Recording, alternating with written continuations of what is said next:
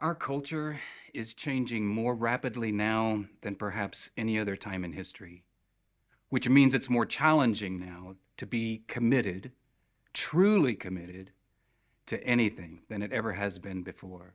But surely, the most important thing to which we can give our lives is the worship of Almighty God.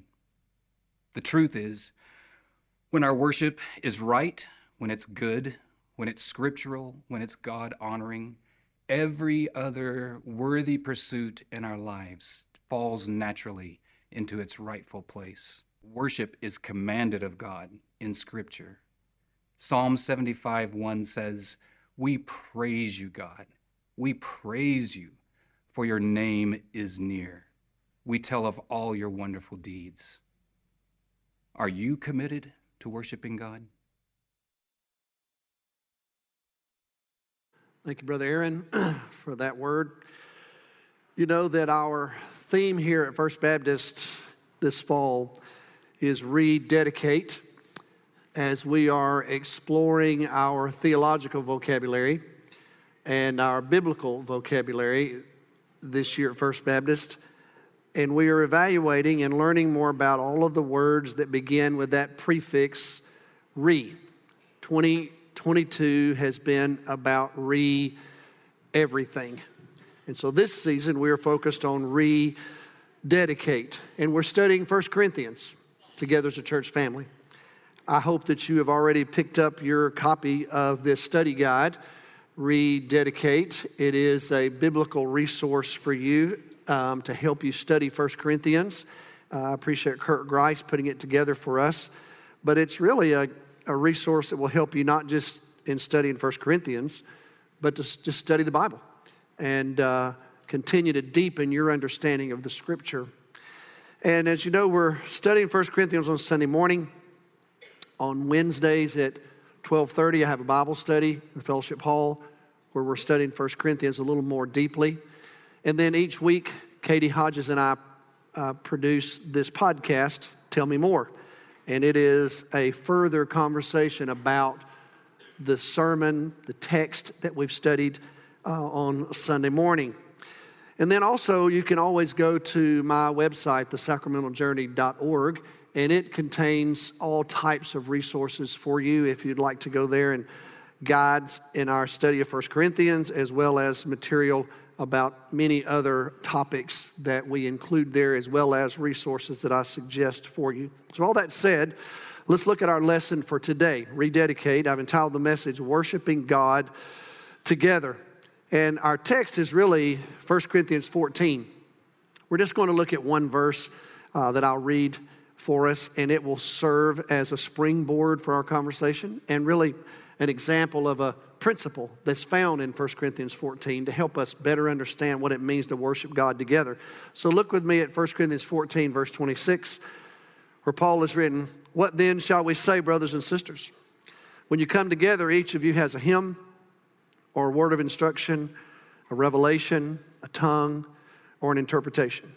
Everything must be done so that the church may be built up."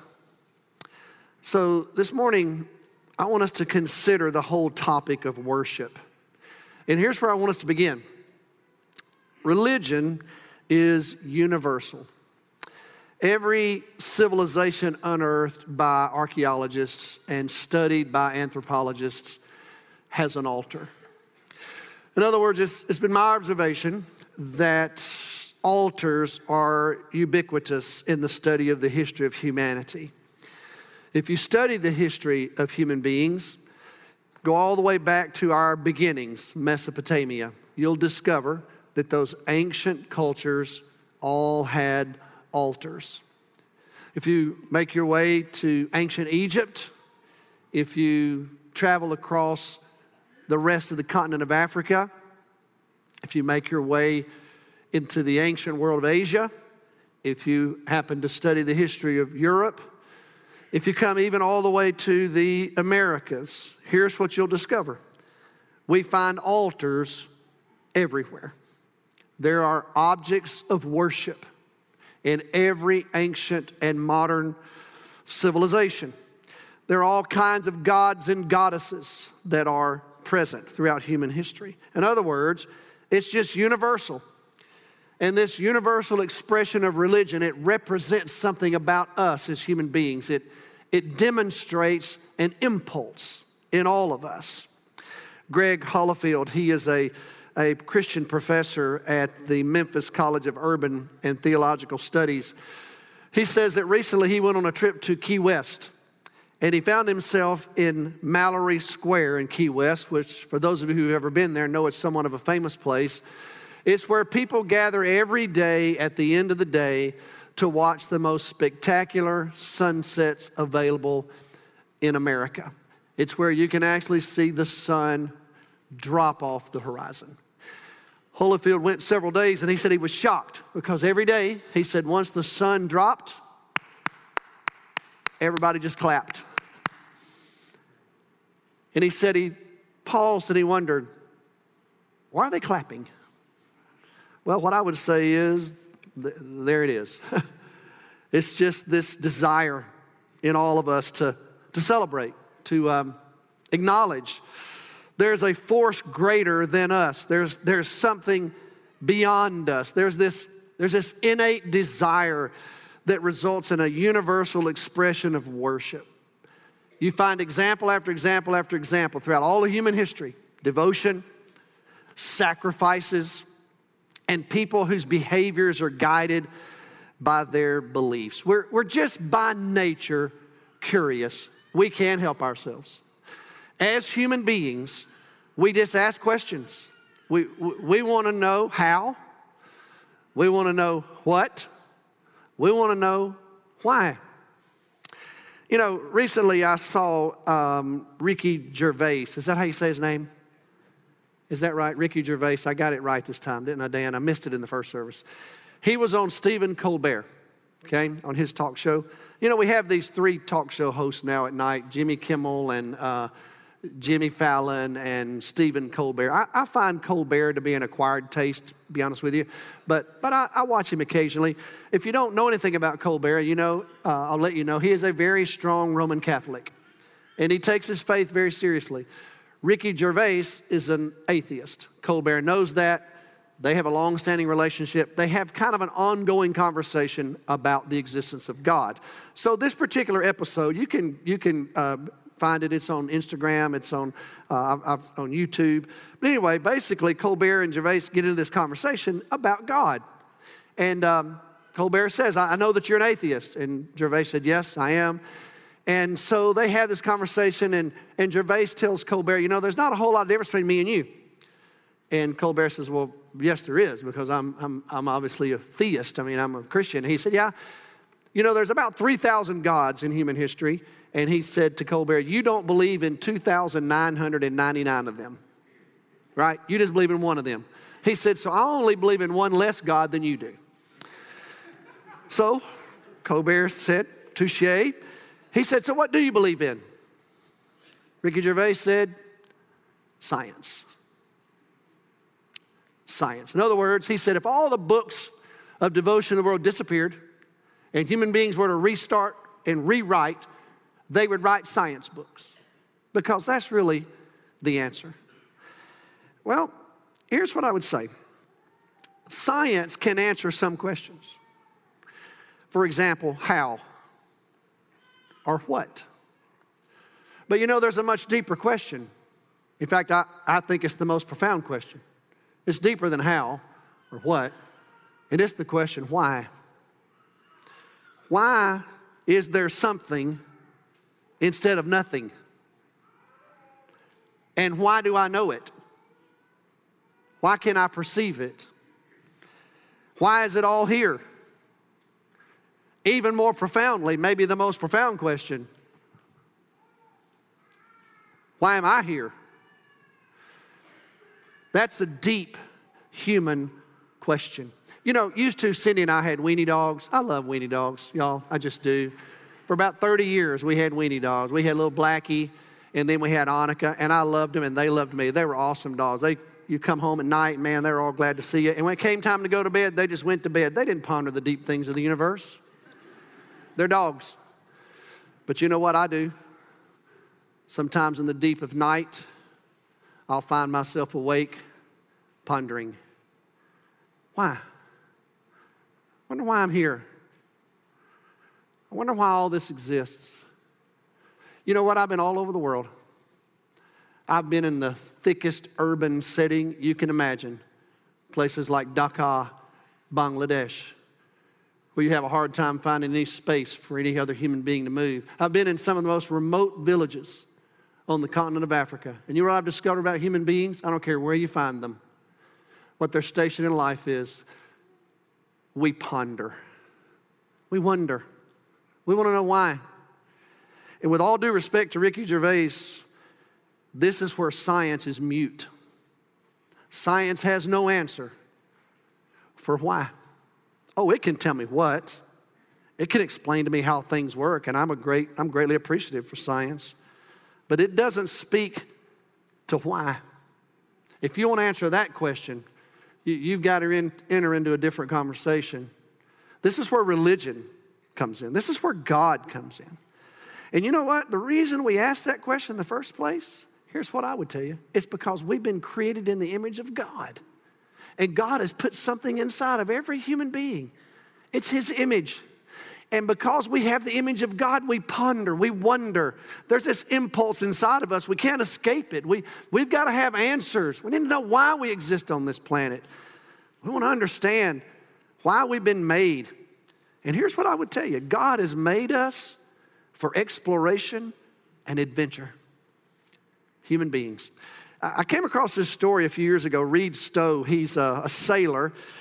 And when he was interviewed in this magazine that I read, he was trying to set the record for the most days spent at sea without being resupplied. And he ended up spending over 1,100 days out on the ocean without being resupplied, which is a remarkable feat. When they asked him about it, here's what he said. He said, I've learned a lot about myself. I've learned that we as humans must explore. We must see and discover new things, or we degenerate. My hope is that this voyage will inspire people to overcome their fears and follow their dreams to explore. Well, Justin Buzard, who's a pastor, he read this story and he wrote this blog about it.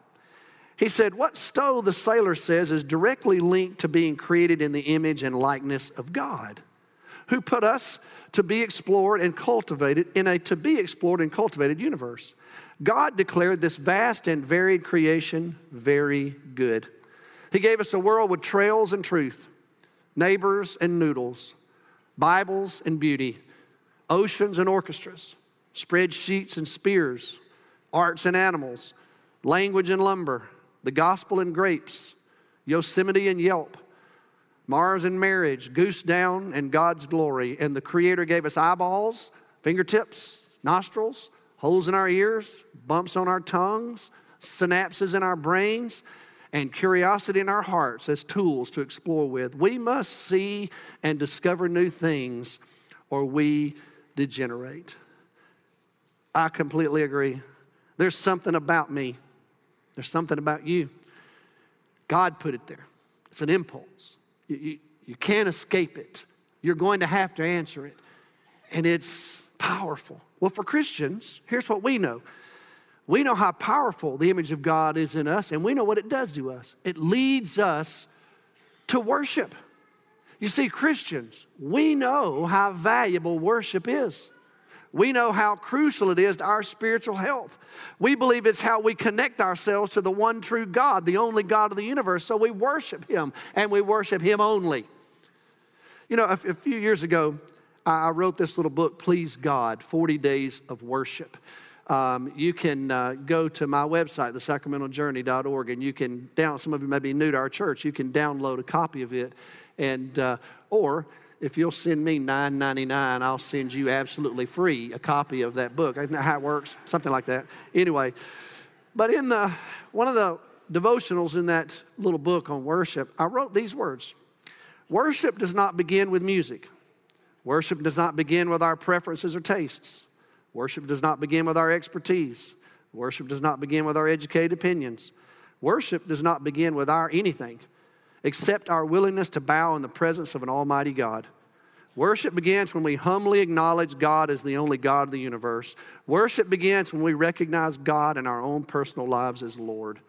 I'll stand by that to this day. Worship, it's crucial to Christians. We need it, and we know how badly we need it. Well, Paul planted a church in Corinth in the first century. Now, Corinth was a community that worshiped. There were over 12 huge pagan temples in Corinth and a synagogue. Worship was not foreign to Corinthians. Everybody in Corinth worshiped. You were accustomed, if you lived in Corinth, to seeing people go to worship. All kinds of gods and goddesses. But Paul was not necessarily concerned about all of that worship. He wasn't necessarily concerned about what was taking place at the temple to Aphrodite or the goddess Roma or the emperor's cult. No, Paul was concerned about the worship of the Christians in Corinth. And so he addresses his concerns in this letter. So let me set the context for you real quickly, and I want to share some principles with you that I think we can take with us today. The Corinthian church was in chaos with regard to public worship. In particular, there was confusion regarding the utilization of the public gifts of prophecy and tongues. 1 Corinthians 12, 13, and 14. We've talked about that already, but some of you may not have been with us. The church in Corinth didn't meet like this. They had no huge building, no big banquet hall, no fellowship hall. They met in houses all across the city. And when they gathered, there were people in the church every Sunday who were enamored with the most public gifts. Prophecy, preaching, proclamation of truth. It could either be prepared by someone like me, or it could be instantaneous leadership of the Spirit by someone in the body. And speaking in tongues, which was speaking in language that was unintelligible, had to be interpreted for the church to understand what was going on. Those were two very prominent gifts. They were being abused in the church. The church was in chaos. They were concerned about it. They wrote Paul and asked about it, so Paul's trying to help them understand it.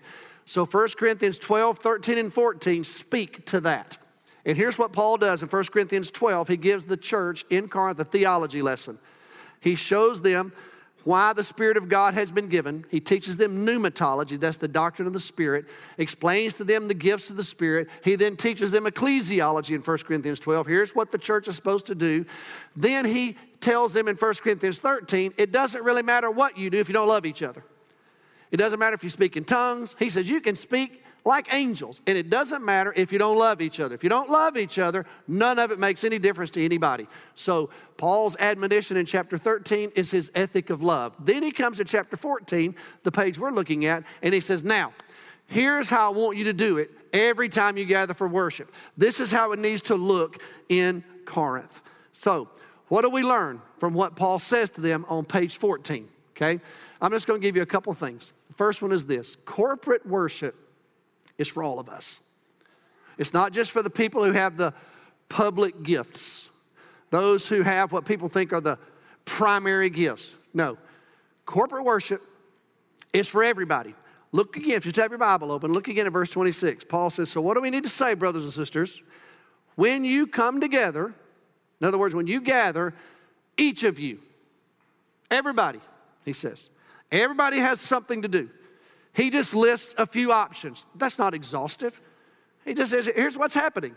Everybody has something to bring. Each one of you, your presence matters. In these house churches, Paul says, come to church, bring your giftedness, and you're going to make a difference.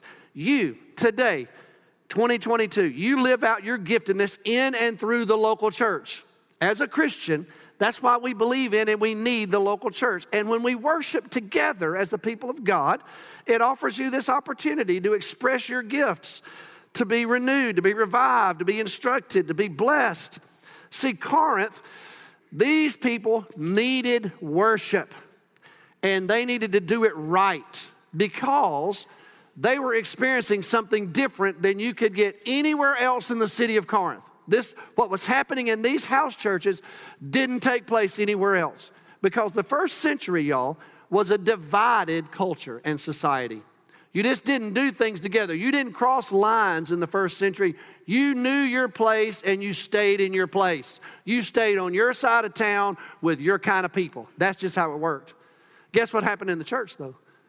The church is planted, and guess what happens? All of a sudden, men and women are worshiping together. Slaves and masters are worshiping together. Jews and Gentiles are now worshiping together. Husbands and wives were now worshiping together. That didn't happen in the first century. The wealthy and the poor were together. The educated, the uneducated. So whenever they came together as a church family, all kinds of social conventions had to be considered for the sake of the gospel. Paul's concerned about it because there were some people in Corinth who said, you know what, we're free in Christ. We've been set free now. We can do whatever we want to do. We can throw off any social construct, any social convention. We don't have to worry about it anymore. We can just do whatever we want to do. Well, the people in Corinth were watching that, and because the Corinthian Christians were declaring their rights so loudly, the people in Corinth couldn't hear the gospel anymore. They would come and visit some of these house churches, and they were seeing what some of these people were doing, and that was so loud in their ears, they couldn't even hear the truth of the gospel. For example, you read 1 Corinthians 11, and Paul says, women, when you get up to preach and prophesy, when you stand up, keep your head covered. Why would he say that? Did Paul have something against beautiful hair? No. In the first century, women, proper women, kept their heads covered everywhere. And whenever you saw a woman on the street with her head covered, that was an example of modesty. If she were married, it's how she honored her husband in public. A woman in the first century could not honor her family, really. The husband was in charge of honoring the family, but she could dishonor the family. One of the things she could do is throw off social conventions and just remove the covering from her hair and act like she was free to do whatever she wanted to do. That would bring dishonor. That was happening in the church. Paul said, when you come to church, don't just throw away all these cultural conventions. Keep your head covered. Why would you do that? Because for the sake of the gospel, these people who are around you need to be able to hear the gospel. They're looking at you. They're so focused on you and your rights and what you do, they can't hear the good news of Jesus. You come to chapter 14. And we get all freaked out when we read chapter 14 because Paul says, women, be silent in the church. I would translate it differently. That word women, is, Greek is hard sometimes. It's the same word for wife. Husbands and wives were worshiping together in the church at Corinth, and basically Paul was saying was, wives, don't embarrass your husbands in public. That was an untoward thing to do in the first century. He said, if you have something to ask your husband, don't debate your husband in public. Wait till you get home. Have the conversation with him there so that the people there won't be confused and think this Christianity thing is some kind of willy-nilly thing that's going to upset the entire culture. Instead, take that home. Some people read 1 Corinthians 11 and say, well, Paul says keep your head covered if you if you preach and pray. Chapter 14, keep silent. Did Paul forget by chapter 14 what he'd written in chapter 11? No, you and I just need to have sense enough to read the Bible and understand what it means, not always just take it for what it says. So, are y'all still with me? Here's the point. Paul is saying, look, guess what worship's about? Guess what it's about? Look at what he says in verse 26. Look at the end of it. Everything must be done so that you will be happy. And you will like it. And you won't ever fill out a complaint card stuck in the pew. What's it about? He says everything is to be done so that the church can be built up and strengthened. You see, when we come together for worship, that's what it's all about. It's to build up the church, build us up, strengthen us, empower us, renew us. It's at the heart of everything God is doing. That's why, let's take this lesson quickly. Corporate worship is a unique experience. It's a unique expression, an experience for the people of God. There's nothing else like it. What we're doing right now, this won't be repeated this week unless you do this again. This is a unique thing. When God's people come together and worship, look what God did. God placed worship in the heart of the weekly rhythm of his people. When he called Israel to himself, he said, here's what you're going to do, Israel. Last day of the week is mine. I want you to cease from what you're doing. I don't want you to go to work. I want you to mark it. The last day, the Sabbath. What does he say in the Ten Commandments? Remember the Sabbath and keep it holy. It's mine. Every week, not once a month, not once every 10 years. Every week. You know why? Because God has built us to live in a rhythm, and we can't help it. It's just how we're built. For example, every evening, if you're a normal person, you're going to get tired and do what? Go to sleep. Get rest, Wake up. If you don't think that daily rhythm has been built into your life to keep you healthy, just don't do it for a while. There are studies that show how life-threatening lack of sleep can be. We have weekly rhythm, monthly rhythm. We have seasons. We have seed time and harvest. We have the seasons of the year. We're just created to live rhythmically. Well, God said, I'm going to make it easy for you as my people. Every week, I want you to pause one day, and I want you to give me some time. Well, guess what happened? Christians, those early Christians, do you know they were all Jews? They were used to worshiping on the Sabbath, and guess what happened? Jesus was resurrected from the dead on the first day of the week, and those early Christians said, you know what, the new era has begun. The age to come has been now established on earth, and the new covenant has been given, and we're going to have a new day to worship. We're going to honor Jesus. We're going to start our worship on the first day of every week. So now for 2,000 years, Christians have said, we don't worship on that last day. We worship on the first day of the week, and we honor Jesus every time we do it. And so as Christians, our day has shifted to Sunday, and it's a weekly rhythm. It's the time for us to honor the Lord Jesus. It's how we begin our week, and you know what? You need it. Gordon MacDonald, he used to pastor a little small church in Manhattan, and he said he had a doctor in his church there, and one day they were talking after church, and he said, the doctor said, Pastor, you have no idea how much I need this Sunday morning worship.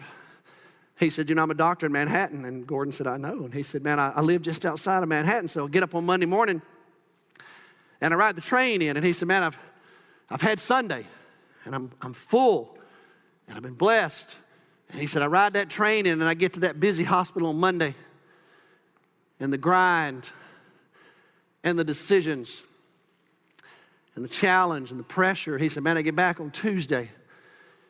He said, I get back on Wednesday. And he said, the gravitational pull of my life just drags me down. He said, the only way I know to say it to you is life in Manhattan can be very debilitating. When I read that story, I thought, you know what? Life in Arlington can be very debilitating. You go to church on Sunday, you can be blessed, you can be encouraged, you can be renewed, you can be strengthened, and you go back to your life, and your life is filled with deadlines and pressures, fractured relationships, consequences of really poor choices, events that are beyond your control, problems in our society. And you can find yourself by Wednesday or Thursday being drugged down by the gravitational pull of a very debilitating culture. But I've got good news for you. Here's what the Lord has done. The Lord has put a weekly rhythm into your life where you can climb out of it every week, where you can come and worship God. You can pause and acknowledge Him, and in that rhythm of your life, you can have a reset. That's what Sunday morning is for me. It's a reset. It helps me reorient my life, helps us all get redirected, reorder our priorities, get reconnected each week to sacrifice, to service, to devotion, to prayer. We can have our priorities, our perspective reshaped. It can remind us of our call to the mission of God, our very reason for existence in the first place. It's a time to renew our relationships with one another so they'll be deeper and more meaningful. It gives us a chance sometimes to repent from our sin. Sometimes in worship, I'm confronted with my own sinfulness. It allows me to reflect upon God and His greater truths. It gives me a chance to reenact the gospel as one of God's children. It gives me an opportunity to continue to rehearse for heaven so that I can live in this heavenly colony on earth. It reinforces the truth that I'm not at the center of this universe. My life is connected with yours through Jesus, and together in a weekly life we can come together and worship the only true God, the Almighty Creator of heaven and earth. That's what worship is. So this morning, let me give you the quick application. Rededicate, that's our theme. Perhaps I'll put it this way. Let's worship together. So let me challenge you. Let me exhort you. Let's worship together. Let's be committed to the worship of God. What grander thing could there be? What could call for more out of me or you than the worship of Almighty God? Is there something grander that I haven't found in American culture that can be more magnetic, that can draw more out of me than the worship of God? You see, it's something I need, and you do too. And let me just say this to you, if I may, as your pastor. It's not just when it suits you. It's not just when it's convenient. It's not just when it's easy. Come on now. Surely it's not just that. You see, we're the people of God. And do you know that the people of God, you're going to spend eternity with them? You know that, right? I'm talking about all the people of God. And do you know anything about them? Do you know these people? I'm talking about our brothers and our sisters who span out across history and across this planet. Do you know anything about them? Do you know who we are? Do you know these people? You're going to be in eternity with them. Can I tell you about them? These people, the people of God. I want you to know what they've done across the world and across time. They've worshiped. They've worshiped in huts and in hollows. They've worshiped in cathedrals. And they've worshiped in caves. They've worshiped in the midst of a threat of persecution. They've worshiped after their leaders have been burned at the stake. They've worshiped in the midst of wars and famines and pandemics and plagues. The people of God, they've worshiped in secret. They've worshiped out in open fields. They've worshiped in hardship. They've worshiped in plenty. They've worshiped through the depression. They've worshiped through the economic booms.